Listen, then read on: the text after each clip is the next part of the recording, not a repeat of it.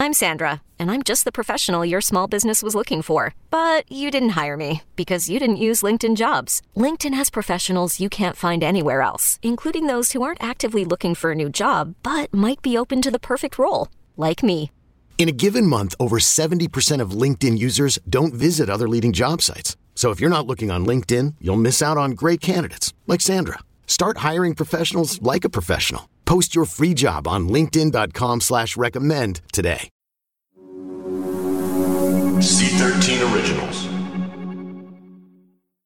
If you have any tips about Jerry Falwell Jr. or Liberty University, you can contact us at tips@gangstercapitalism.com or our tip line 347-674-6980. We can ensure anonymity.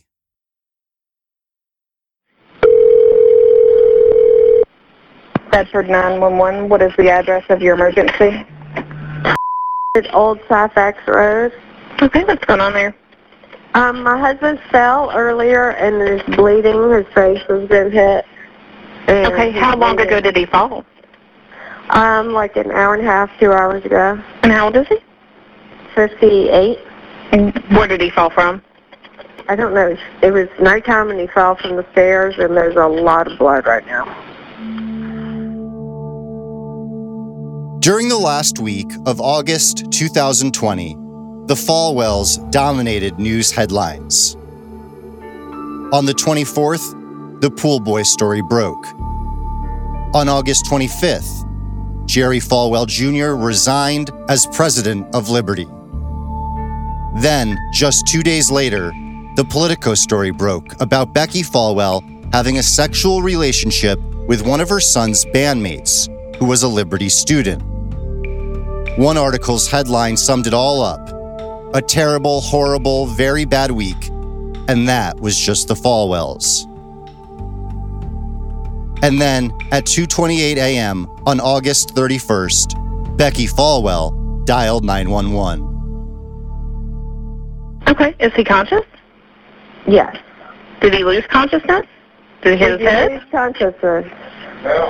No. Okay, so he's fine, did you just find him? We're trying to figure out what's going on. I know, me too. So he called me earlier and said I'm bleeding, and so then he had stopped, but now we were sleeping in the bed together, and now he's bleeding. It's all over. Where's he bleeding from? His head, his ear, his nose. Okay, and does he seem with it to you, or does he seem out of it mentally? Yeah. Okay. And any other injuries? No. How many steps did he fall down? 2 or 3. Any alcohol? Yes. Heavily? I'm not going to answer that question. Okay, I just want to tell them because it thins out your blood. So if he's lost... Oh, that's probably it then. That's why I'm asking. Okay, sorry. So is that a yes or no or just a little bit? I don't care either way. Okay, just a little bit. I'm sorry? A little bit. I just want somebody to come check him because he won't take him to the hospital. Yeah. Okay. I'm trying to help you, okay? Yeah, I know. Okay. Why won't he let you take him to the hospital? Because why won't you let me take you to the hospital? What is the deal with that? I'm just asking. I'm going to send you help. That's no problem. Yeah, I know. He's a stubborn person. Okay. It's a little blood, but it's a lot of blood. Okay. What is your name, ma'am? Becky Falwell. Okay. We'll get him out to you if you could. The more you're going to understand why we're not talking to you right now. I'm sorry. Okay. Well, you're going to have to talk to somebody. So I'm going to send EMS, and I'm going to send them out there to help you, but you need to apply some pressure to wherever it's bleeding if you can. If it's where you can apply pressure, do not remove it. If it becomes blood-soaked, you add another clean cloth on top of it. Don't remove it for any reason. Okay. If anything changes, call me back. Okay, and let me tell you, it's 1200 Old Syfax Road. Yes, you told me that. I've got it. Yeah, and we have a gate. Put them out? Yeah. Okay, thank you. Thank you. Mm-hmm. Are they coming right away? I'm dispatching them now, ma'am. Okay, thank you so much. Thank you. Bye-bye. Bye-bye.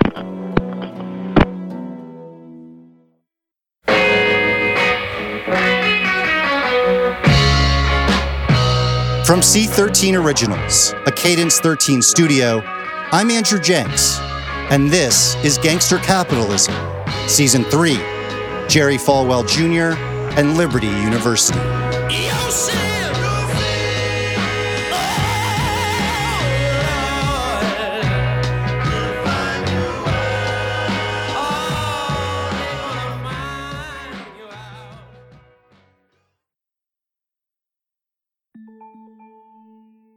Knowing how to speak and understand a new language can be an invaluable tool when traveling, meeting new friends, or just even to master a new skill. But it's not always simple when you're bogged down by textbooks and structured classes. That's why so many people trust Rosetta Stone. Rosetta Stone is the most trusted language learning program, available on desktop or as an app. It truly immerses you in the language you want to learn, like Spanish, French, Italian, Chinese, and more. You won't just be studying English translations. The Rosetta Stone intuitive process helps you pick up a language naturally, first with words, then phrases, then sentences. Don't put off learning that language. There's no better time than right now to get started. For a very limited time, listeners can get Rosetta Stone's lifetime membership for 50% off. Visit rosettastone.com/rs10. That's 50% off unlimited access to 25 language courses for the rest of your life. Redeem your 50% off at rosettastone.com/rs10 today.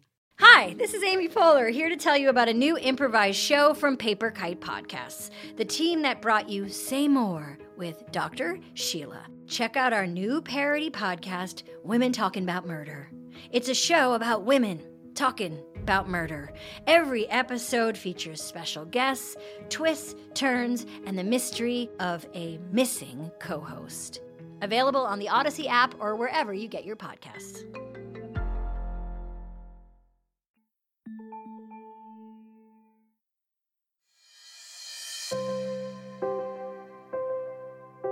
The police report from the morning of August 31st, 2020, says that Becky Falwell told the officers responding to her 911 call that she was at church and then a neighbor's house until 11 p.m., when she received the call from Jerry that he'd fallen and hit his head.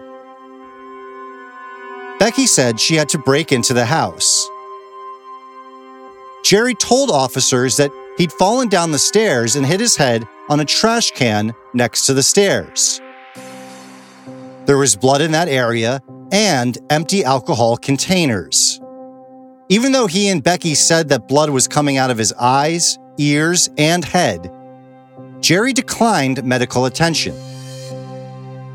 The report said that Jerry had slurred speech and would repeat things already asked.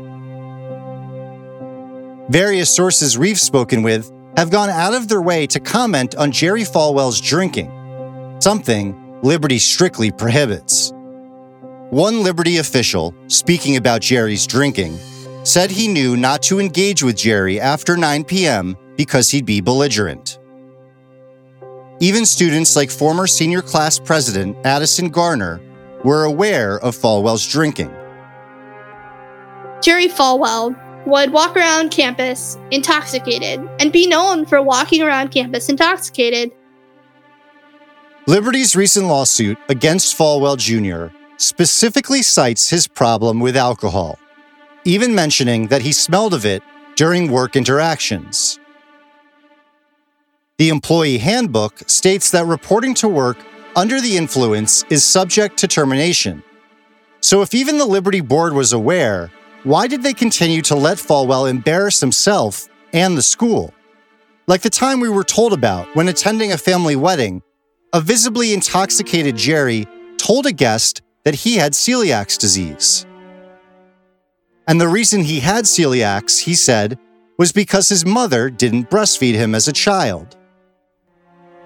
So Jerry, pointing to the young woman standing next to him, who was holding her new baby, said, quote, "I'm trying to reverse my condition, but Sarah won't let me hit the tap." Sarah is Jerry's daughter-in-law. Here's Christian investigative journalist Julie Royce.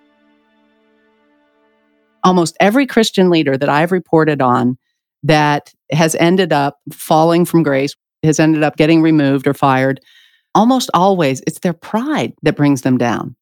It's their pride. It's like they almost live in this world where for so long they've been king and nobody dares say anything to them. It's almost like they begin to live in this alternate reality where it's only them that exists. They make all the rules and they'll never be held accountable. And they're shocked when they actually are held accountable. It is pride. But many people got behind Jerry Falwell Jr. because they love liberty. They had this wonderful liberty experience, and they also loved Jerry Falwell Sr. A lot of them still really love who Jerry Falwell Sr. was. I think that's part of it, and there's a certain amount of sentimentality there.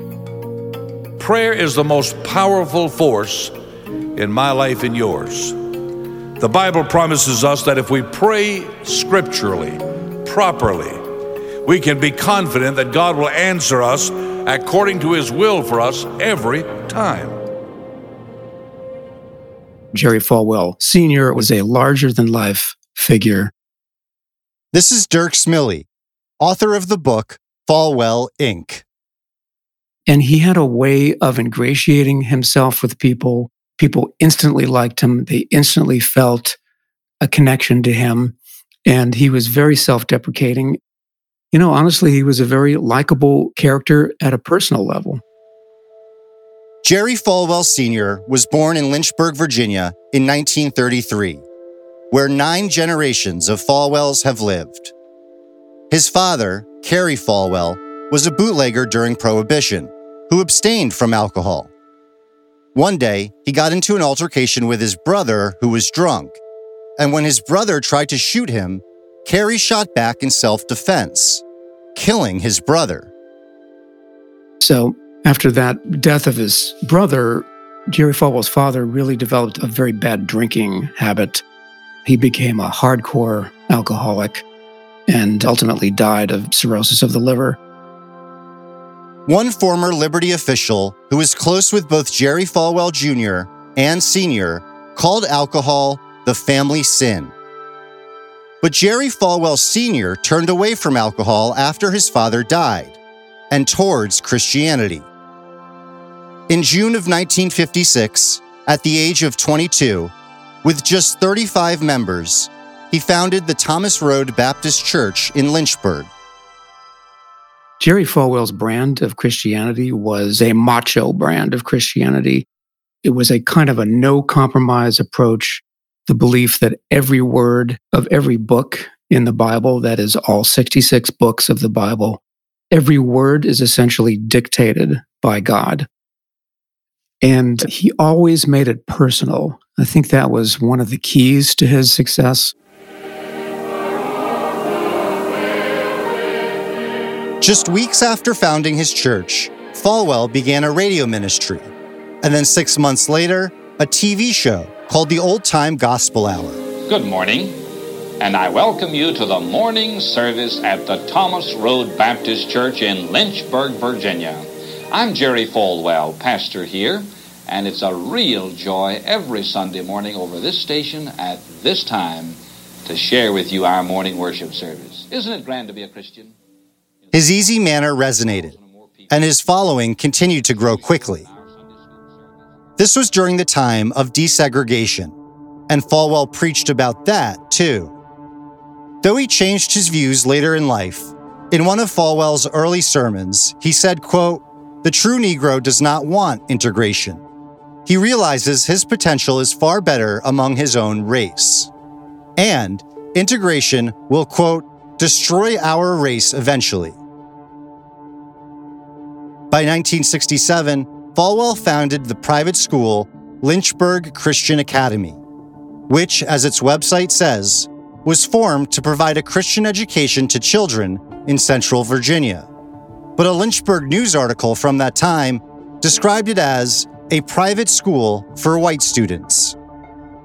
Here's Dr. Randall Balmer, an author, historian, and professor at Dartmouth College, who specializes in evangelicalism in America. As desegregation began to take hold, Many church groups, sadly and regrettably, started their own schools so that white children could be educated along with white children and not be educated in integrated contexts. And that was the catalyst for Jerry Falwell's formation of Lynchburg Christian Academy, for example. That pattern was replicated many, many other places throughout the country. And just 4 years after founding LCA, in 1971, Falwell Sr. founded tiny Lynchburg Baptist College with only 154 students. As he struggled to keep the college afloat, surviving mainly off of donations, Falwell Sr. began to lean more into politics. Here, he discusses why. The evangelical church in most of this century has been virtually uninvolved in political and social issues. I'm often asked, what changed your mind on involvement and participation? As one who very much opposes abortion on demand, as legalized by the Supreme Court in 1973, I suppose that was the straw that broke the camel's back, but there were many other issues as well. Here, Randall Balmer describes one of those other issues. Now, the standard explanation about the awakening of evangelical political activism in the 1970s is that they were motivated to do so by the Roe v. Wade decision of January 22nd, 1973. According to this narrative, evangelicals were just so morally outraged by that decision that they decided to set aside their apolitical ways and organize in order to redress this terrible moral abomination of legalized abortion. It's a wonderful story, and it is also an utter fabrication. I can tell you with absolutely no equivocation that this was not the case. I call it the abortion myth. What got Jerry Falwell and other evangelical leaders interested in politics in the 1970s was not opposition to abortion. And Falwell, by his own admission, did not preach his first anti-abortion sermon until February 26, 1978, more than 5 years after the Roe v. Wade decision. What got them involved in politics was a defense of racial segregation in evangelical institutions.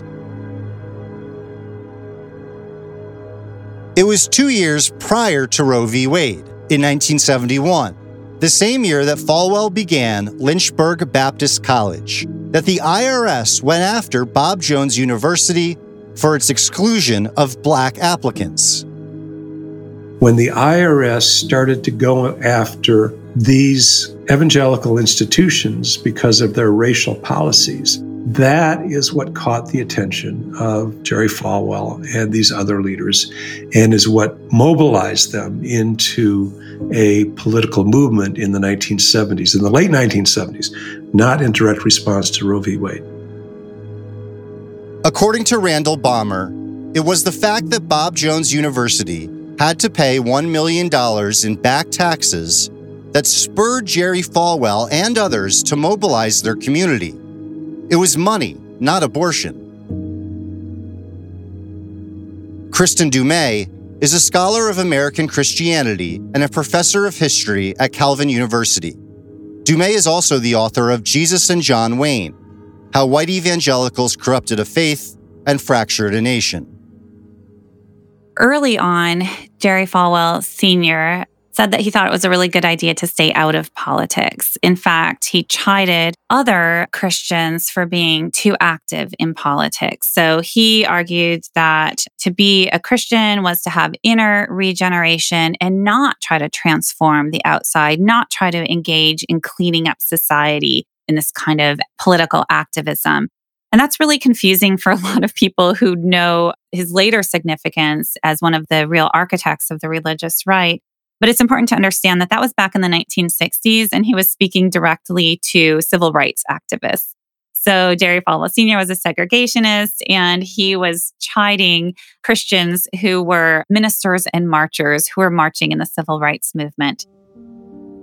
He changed his tune significantly by the late 70s, and he really became an important figure in consolidating conservative evangelicals, turning them towards not just political engagement, but very partisan political engagement, uniting with the Republican Party. Dumais says that Falwell Sr. was instrumental in creating a God and country style of Christianity. In the mid-70s, 1976, the bicentennial, he was all over that. He had I Love America rallies and Clean Up America campaigns, so he was already changing his tune, so we need to bring a moral revival, pro-family politics. Other activists see his position of influence and they nudge him in this direction, and he ends up founding the Moral Majority and really takes this vision nationally and is able to really draw together evangelicals who had already embraced conservative politics to a large extent. They had already embraced family values politics, and he's able to mobilize them to act as this highly motivated voting bloc. And they are doing so to save Christianity. They are doing so to defend America. And so he's really a critical figure in taking evangelicals who are already identifying culturally and really activating them as this incredibly powerful political force. We have a threefold primary responsibility. Number one, get people saved. Number two, get them baptized. Number three, get them registered to vote.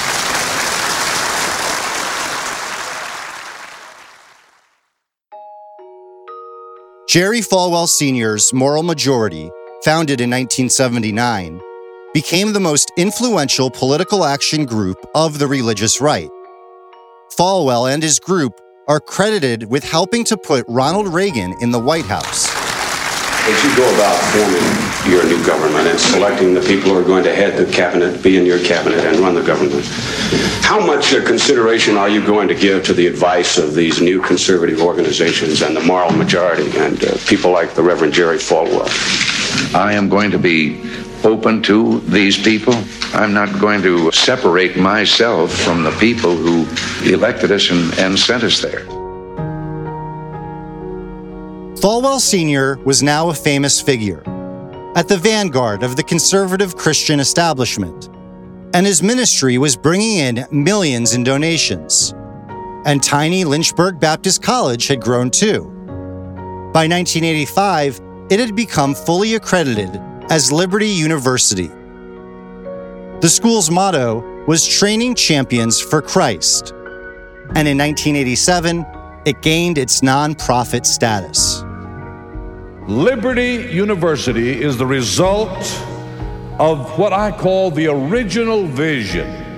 I clearly remember when the Spirit of God first spoke to me about building a university that provides for evangelical Bible-believing young people what Notre Dame and Brigham Young provide for Roman Catholic and Mormon young people, a world-class, Christ-honoring, soul-winning university with all the attributes of academic excellence and qualitative education.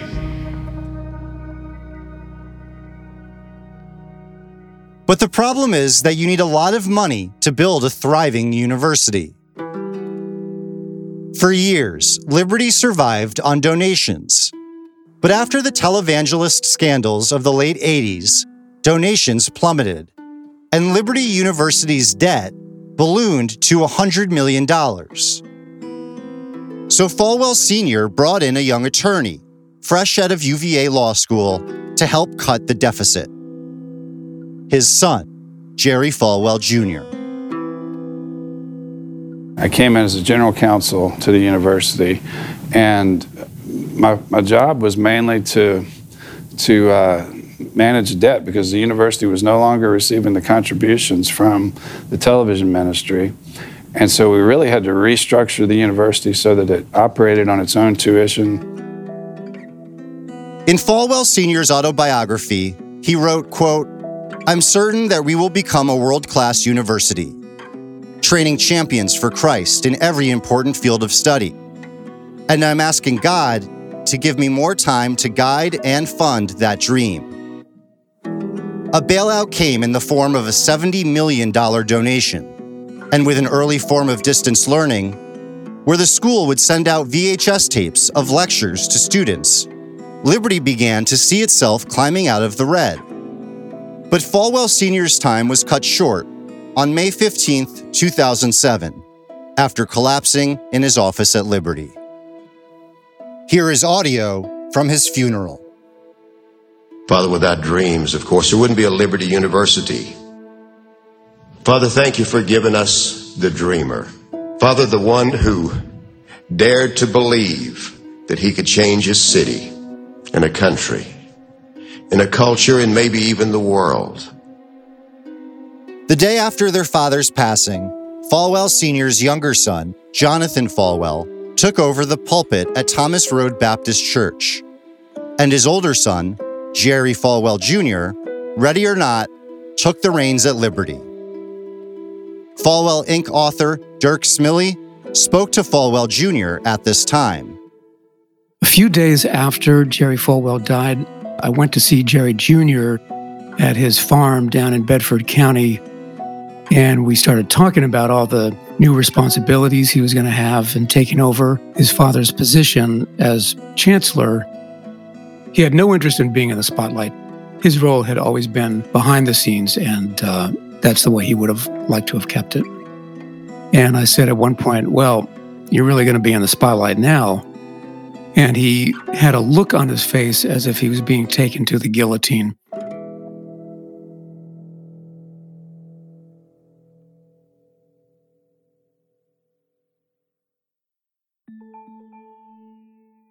At Alma, we know the connection between you and your therapist matters. But if you're already feeling stressed and burnt out, the idea of trying to find a therapist you really connect with can be overwhelming. That's why Alma's focused on helping you find the right therapist for you. When you browse their online directory, you can filter your search based on the qualities that are most important to you. Then you can book a free 15-minute consultation call with any therapist you're interested in seeing, so you can get a feel for whether they're the right fit before you commit to a full-length session. Alma also makes it easy for mental health care providers to navigate insurance. That's why 95% of therapists in their directory accept insurance for sessions, so you can find care that's affordable without stressing about the paperwork. You want to talk to someone, but not just anyone. Alma is there to help you find the right fit. Visit helloalma.com/therapy60 to schedule a free consultation today. That's helloalma.com/therapy60. Hiring for your small business? If you're not looking for professionals on LinkedIn, you're looking in the wrong place. That's like looking for your car keys in a fish tank. LinkedIn helps you hire professionals you can't find anywhere else, even those who aren't actively searching for a new job but might be open to the perfect role. In a given month, over 70% of LinkedIn users don't even visit other leading job sites. So start looking in the right place. With LinkedIn, you can hire professionals like a professional. Post your free job on linkedin.com/recommend today. Calling all pop culture enthusiasts. Are you obsessed with all things celebrity? Do you live for the drama, the laughs, and the unexpected moments that unfold on social media? Then you're going to want to tune into the Comments by Celebs podcast. Join us 3 times a week as we deep dive into every aspect of pop culture. Whether it's dissecting the latest trends or just chatting about your favorite celebs, Comments by Celebs has you covered. We have new episodes out every week. Follow and listen to Comments by Celebs on the free Odyssey app or wherever you get your podcasts.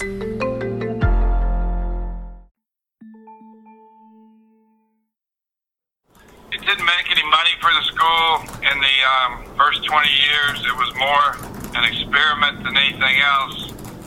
It took about 20 years to perfect it and to get the academic quality comparable to the resident program. But when we did, that was about when everybody started getting high-speed internet in their homes. Jerry Falwell Jr. is speaking about Liberty University Online, a successor to what his father had begun with an early form of distance learning, sending out videotapes of Bible lectures to students. Falwell Jr. took over as president at Liberty in 2007, which coincided with both high-speed internet access and the Great Recession, where so many had lost their jobs and were searching for a new path from home. The Liberty Online money faucet was turned on. I think my father, just before he passed away, we had net assets of about $100 million. And now we have net assets of about $2.5 billion. We had almost no endowment back then, and now we have an endowment of about $1.5 billion. I don't think any other school has built an endowment that size that quickly in history.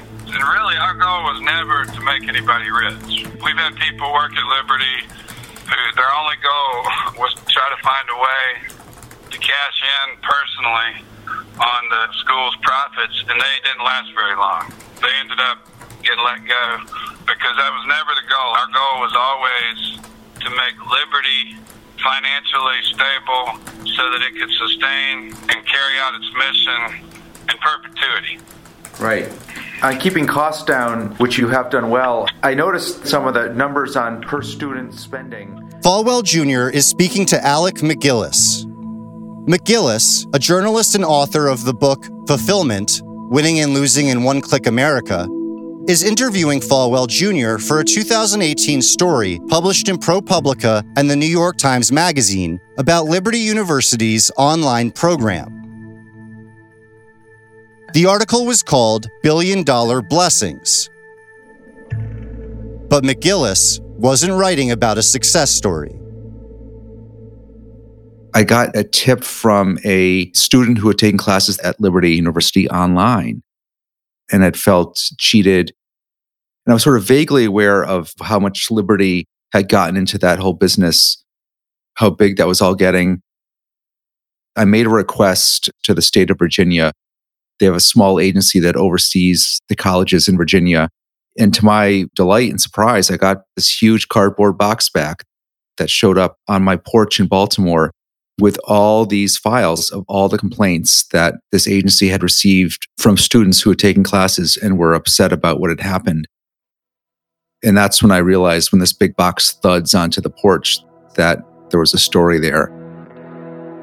I have substantial evidence and documents that support neglect and improper handling of regulations. The conduct is so brazen, pervasive, and intentional that it shows systemic professional incompetence. I was enrolled for 4 days. I never attended any classes, and they charged me over $5,500. I need for this matter to be investigated.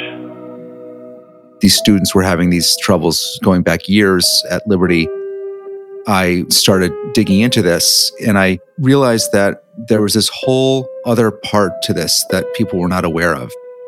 That the Liberty we saw, this huge gleaming campus with all these new buildings and all these bright-eyed students in Lynchburg, was in fact the front. And that there was this whole other universe out there around the country of these desperate people that were signing up for these online courses. And that was what was fueling this huge empire. My marriage was hitting a very rough spot, and I didn't see it continuing as a viable relationship. And I wanted to be able to support myself. And a couple of people told me I should really consider becoming certified as a teacher.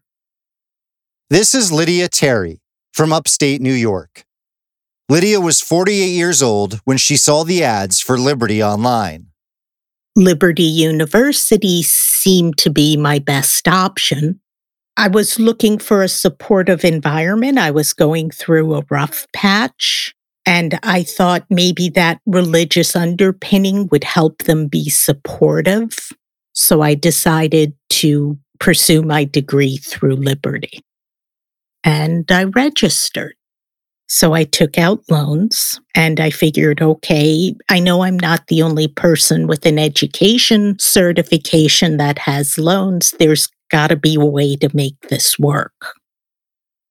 Part of the appeal of these courses for a lot of students out there who are looking for online options and are trying to choose between the various companies and programs and universities, a lot of them were drawn in the first place to Liberty, not just because the courses tend to be on the cheaper side, but because it had this kind of Christian aura. A lot of these people chose Liberty because they figured it was not going to screw them because it was, quote, Christian. And in fact, what they found was just the opposite. Lydia did well in several of her online courses, but she was told she'd failed another. Lydia says she wasn't given any feedback as to why she'd failed. But in one email exchange that Lydia shared with us, her online professor told her, quote, "Perhaps a local library will be able to help you find an improved workspace." When I replied, well, I have a quiet place to work, I have my own apartment, they said, well, maybe you should pray. Lydia had issues in another class with assignments she'd turned in, not registering in the system. She put in support tickets, reached out to her guidance counselor, and even provided screenshots of her submissions as proof.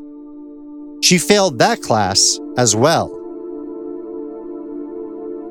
I prayed every day because I knew things were going sideways and I didn't know what to do next. That was the point I had decided, you know what, I'm done. And realized the best thing I could do for myself was walk away. Lydia stopped attending Liberty Online, only a few courses away from obtaining her master's degree. But she'd completed enough credits to earn an undergraduate degree, and she hoped that it would help her find some kind of employment. When I reached out to the New York State Department of Education, I was told none of the credits counted in New York State. I was heartbroken. At that point, I had $89,000 in loans.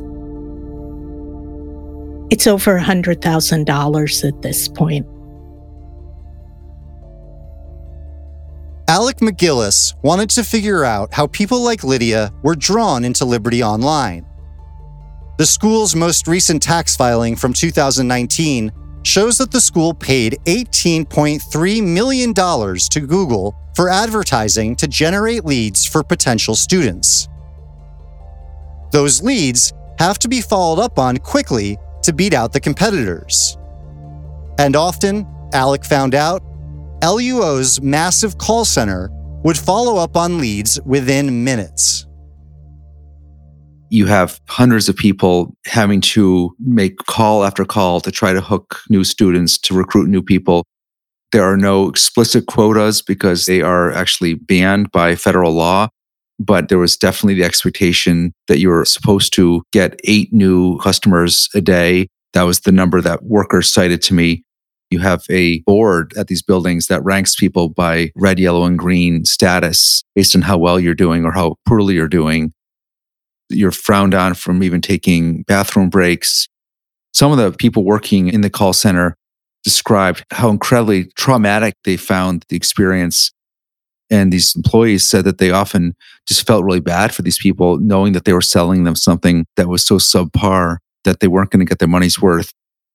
I spoke to the people who were designing the courses, creating these courses to be as paint by numbers and prefab as possible so that any professor, any instructor could come along and teach it. It's really an assembly line operation. By 2020, over 100,000 people enrolled in Liberty's online courses, coming off of a year where Liberty students received over $723 million in financial aid from the Department of Education, the second highest amount of any school in the nation. That's really, in a way, the most remarkable thing about all of this, that this incredibly influential conservative Christian university that has had such an influence in our politics, and such an influence in bending our politics to the right, most notably through the election of Donald Trump, is actually being funded by the American taxpayer, by all of us. Falwell Jr. says that shortly after winning the 2016 presidential election, Donald Trump asked him to be his Secretary of Education. Falwell declined, and Trump went with Betsy DeVos instead. But Falwell now had a sympathetic ear who'd listen to his requests to repeal some Obama regulations. "I've got a whole list of concerns," he told the Washington Post.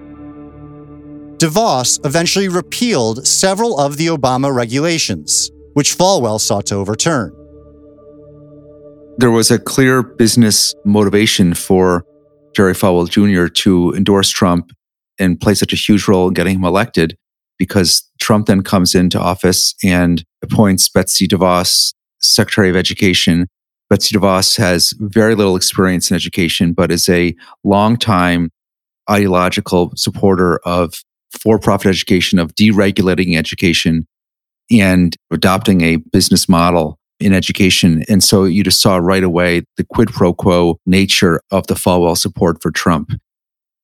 One of the things that was most striking about my interview with Falwell Jr. was just how candid he was about the access and influence that he had with Trump and DeVos, and the fact that they had managed to send in all these recommendations to further deregulate this whole realm, and that they were thrilled to see those recommendations being taken right up. They did a lot of work, and they put together a lot of materials for the administration and the DOE. And we don't know that that's where the ideas came from, but a lot of what we sent them actually is what got implemented. When Jerry Falwell Jr. took over as president of Liberty University after his father passed in 2007, the school had net assets of $150 million. In 2020, that number was over $3 billion, thanks to Liberty Online. I can't take credit for saying that I saw the huge potential of the online. I have to give credit to the team that was in place. I was coming from a background of restructuring debt, fighting with creditors, trying to cut expenses, and all of a sudden he died, and I had to become interested in the revenue side. Right. So it then became apparent to me what he had been preaching all along, that the key to saving liberty was revenue, not cutting expenses. Falwell Jr. likes to brag about how much Liberty's endowment has grown under his watch. But still, he never completely abandoned his eye for cutting costs, especially when it came to the faculty on campus, whose views of the online program, as Falwell says here, needed taming. Our faculty was against it. They finally embraced it, and they, for the most part, they all are strong supporters of it now, and many of them teach online courses. But the big victory, though, was finding a way to tame the faculty and to get the faculty to accept it and to understand that education could be delivered in non-traditional ways, because they just didn't understand that. They've been taught all their lives, you stand in a classroom and you teach 25 kids. As the financial success of the online program redefined the way Jerry Falwell Jr. thought about the business of Liberty University, it began to affect education on campus. This is Karen Swallow Pryor, an author and professor who taught English at Liberty for over 20 years before stepping down in July of 2020. When I was department chair, I was in a meeting and the dean mentioned some parents who'd come to campus for graduation, and the parents learned upon arriving at campus that their son had spent his last semester in his apartment in his pajamas taking classes online instead of going to class. And everyone in the room thought that was funny, and I was mad because I knew that residential tuition costs a lot more than online classes. So this family was paying the higher price for the cheaper classes.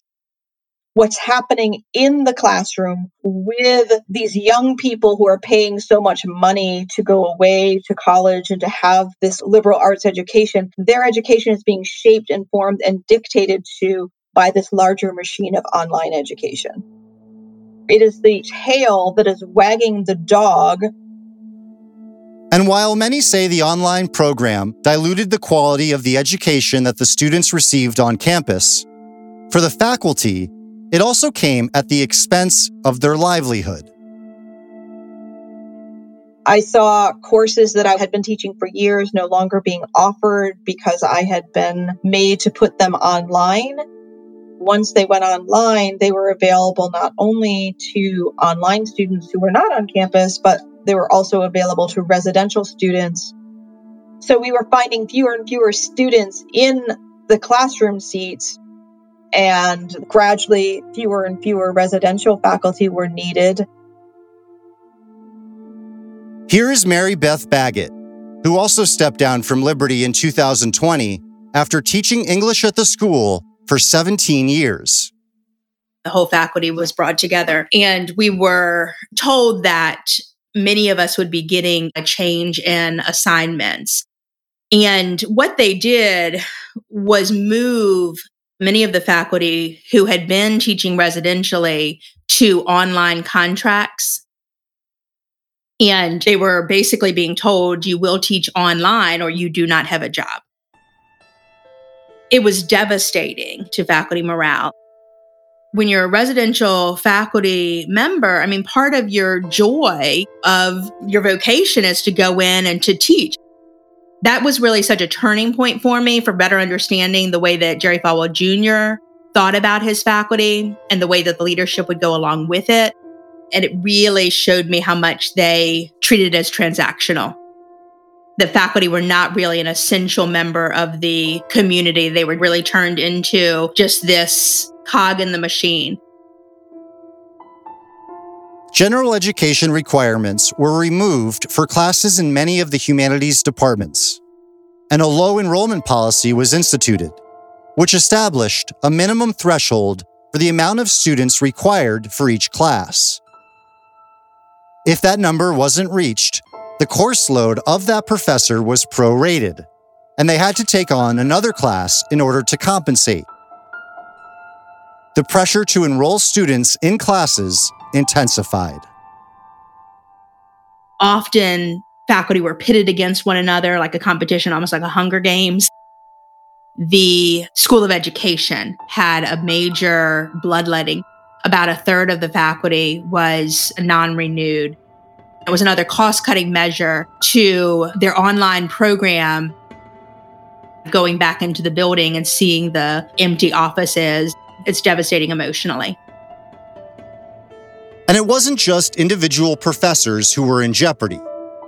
You heard Mark Tinsley last episode, talking about his time as an LU police officer. Later, Tinsley became part of the academic faculty at Liberty, eventually becoming the Dean of the College of General Studies, a position he held until he left in 2017. So any liberal arts college of any reputation is going to have certain humanities majors. You're going to have your English, you're going to have history, and you're going to have philosophy. Philosophy is a foundation of higher education. The PhD is a doctor of philosophy. Yet Liberty made a decision to get rid of its philosophy program. They still have some philosophy classes, but they don't have a philosophy degree program any longer. And that was a completely financial decision. The philosophy program at any university is typically small and is not going to be a major moneymaker for you. But as soon as Liberty says, okay, we're getting rid of our philosophy degree, they send a very pointed message to the world. And that is, you know what? Critical thinking, philosophy, the ability to know who we are, where we are in the world, what we're all about, these don't matter to us because they don't have a robust bottom line. And of course, the philosophy department taught its students how to contemplate their faith. Well, in addition to the philosophy department being cut, in May of 2019, 12 members of the School of Divinity were also told they would not have their contracts renewed. There's not been a focus since Jerry Sr. died on the religion program and on the seminary because there's not a lot of money in training up pastors. Jerry Falwell Jr. has said on more than one occasion that he was never called to be a pastor like his father and brother, but rather he's a UVA-trained lawyer and commercial real estate developer, a businessman. Liberty has become an incredible business under his watch, but at what cost? Here's Christian investigative journalist Julie Royce. Liberty is the biggest Christian university in the country. And rightly or wrongly, Jerry Falwell Jr. was seen as the spokesperson, as a figurehead for evangelicalism, which is really unfair to evangelicalism in many ways. I mean, Jerry Falwell Jr. was a lawyer. And he would even say repeatedly, I'm not a pastor. I'm not a pastor. It's like he knew that he shouldn't be a spiritual leader. And yet here he was, the president of this Christian university. He did a great job of building the business of Liberty University, but spiritually, he decimated the place. Here's Mary Beth Baggett again. It really did come down to money constantly. That was the decision maker, time and time and time again. Obviously, you need money to run a school. I get it. But that should not be the driving factor. It's a nonprofit. How in the world do they have a $1.6 billion endowment? It's a nonprofit. But it's presented as we're trying to steward our money well. But what's an endowment for other than protecting programs that are really important, but perhaps aren't that lucrative? In Jerry's interview with Alec McGillis, he makes a comment about his perspective on the school and the students that may be more revealing than any of his other statements. I'm not going to say that we've done better because we're better people. But what I will say is we've always operated from a business perspective, and we've treated it like a business. Customer service, with the students being the customers, has always been paramount. I think if more schools operated like businesses, we'd be in the tough spot. Students as customers? Many think Falwell Jr.'s focus on making the school a lucrative business has also been the very thing that's driven it further and further from his father's original mission, building champions for Christ. In April of 2019, Liberty's bylaws were amended to state, quote, "The president provides spiritual and worldview leadership to the university." Falwell himself voted to adopt those rules. And then, of course, shirked any form of spiritual leadership. In fact, many of the people we've spoken to, like Mary Beth Baggett, have questioned Falwell Jr.'s spirituality. There's so much that I love about Liberty University. Obviously, that's another reason why I speak up. I want it to be better. I want it to do better. It would be nice to have someone who manifests Christian values and takes seriously his faith at the head of Liberty University. Jerry Falwell Jr. was given the reins of this school that has so much potential, and he squandered it. Making money is not the only thing. What does it profit a man if he gain the whole world and lose his soul? The value of the education, that matters. And what Liberty could offer to the world, that matters. And, I only hope that it's not completely lost.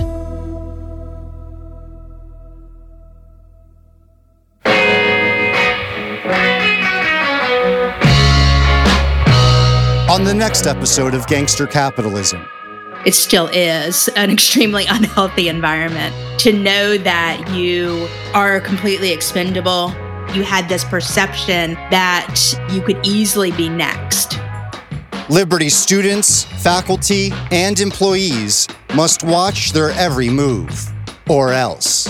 Bottom line is, your services won't be needed. So I'm fired?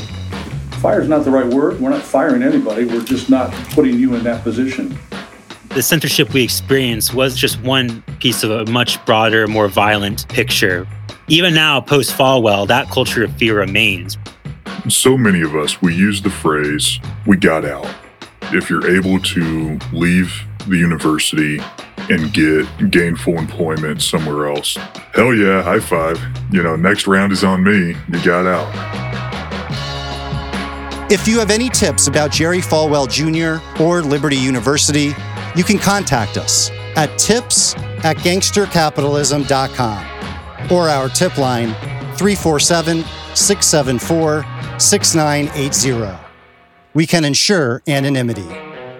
This has been a creation and presentation of C13 Originals, a Cadence 13 studio. Executive produced by Chris Corcoran, Zach Levitt, and myself. Written, produced, and directed by Zach Levitt. Produced by Perry Kroll and myself. Research and production support by Ian Mont. Editing by Perry Kroll and Bill Schultz. Mixed and mastered by Bill Schultz. Production coordination by Terrence Malangone. Studio coordination by Sean Cherry. Artwork and design by Kurt Courtney. Marketing by Brian Swarth, Josephina Francis, and Melissa Wester. And PR by Hillary Schuff. Original music by Joel Goodman. And our theme song, Your Sins Will Find You Out, is by Eli Paperboy Reed.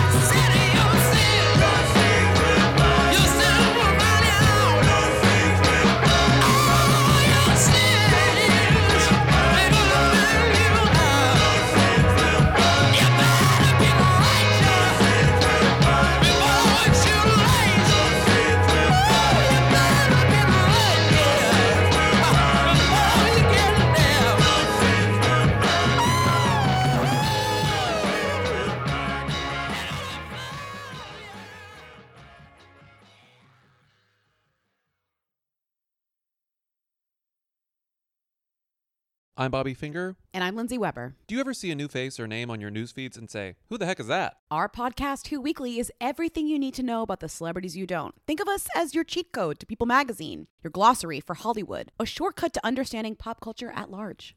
For the past 8 years, Who Weekly has been telling listeners everything they need to know about the celebrities they don't. The New Yorker says we spelunk deep into the demi-monde with convivial delight. That's a direct quote. Mostly, we're going to explain to you Irish star Barry Keoghan's sudden rise to fame and relationship with a not-so-under-the-radar pop princess named Sabrina. The fake wedding Real Housewives star Cynthia Bailey had to promote a limo rental company. And why all the Gen Zers you know are talking about a guy named Benson Boone. Each episode goes deep into the biggest celebrity stories of the moment. And if you're still confused, we even have a weekly call-in episode where we answer the most burning celebrity queries. Who Weekly airs twice weekly with brand new episodes on Tuesdays and Fridays. Listen and follow Who Weekly, an Odyssey podcast, available now for free on the Odyssey app and wherever you get your podcasts.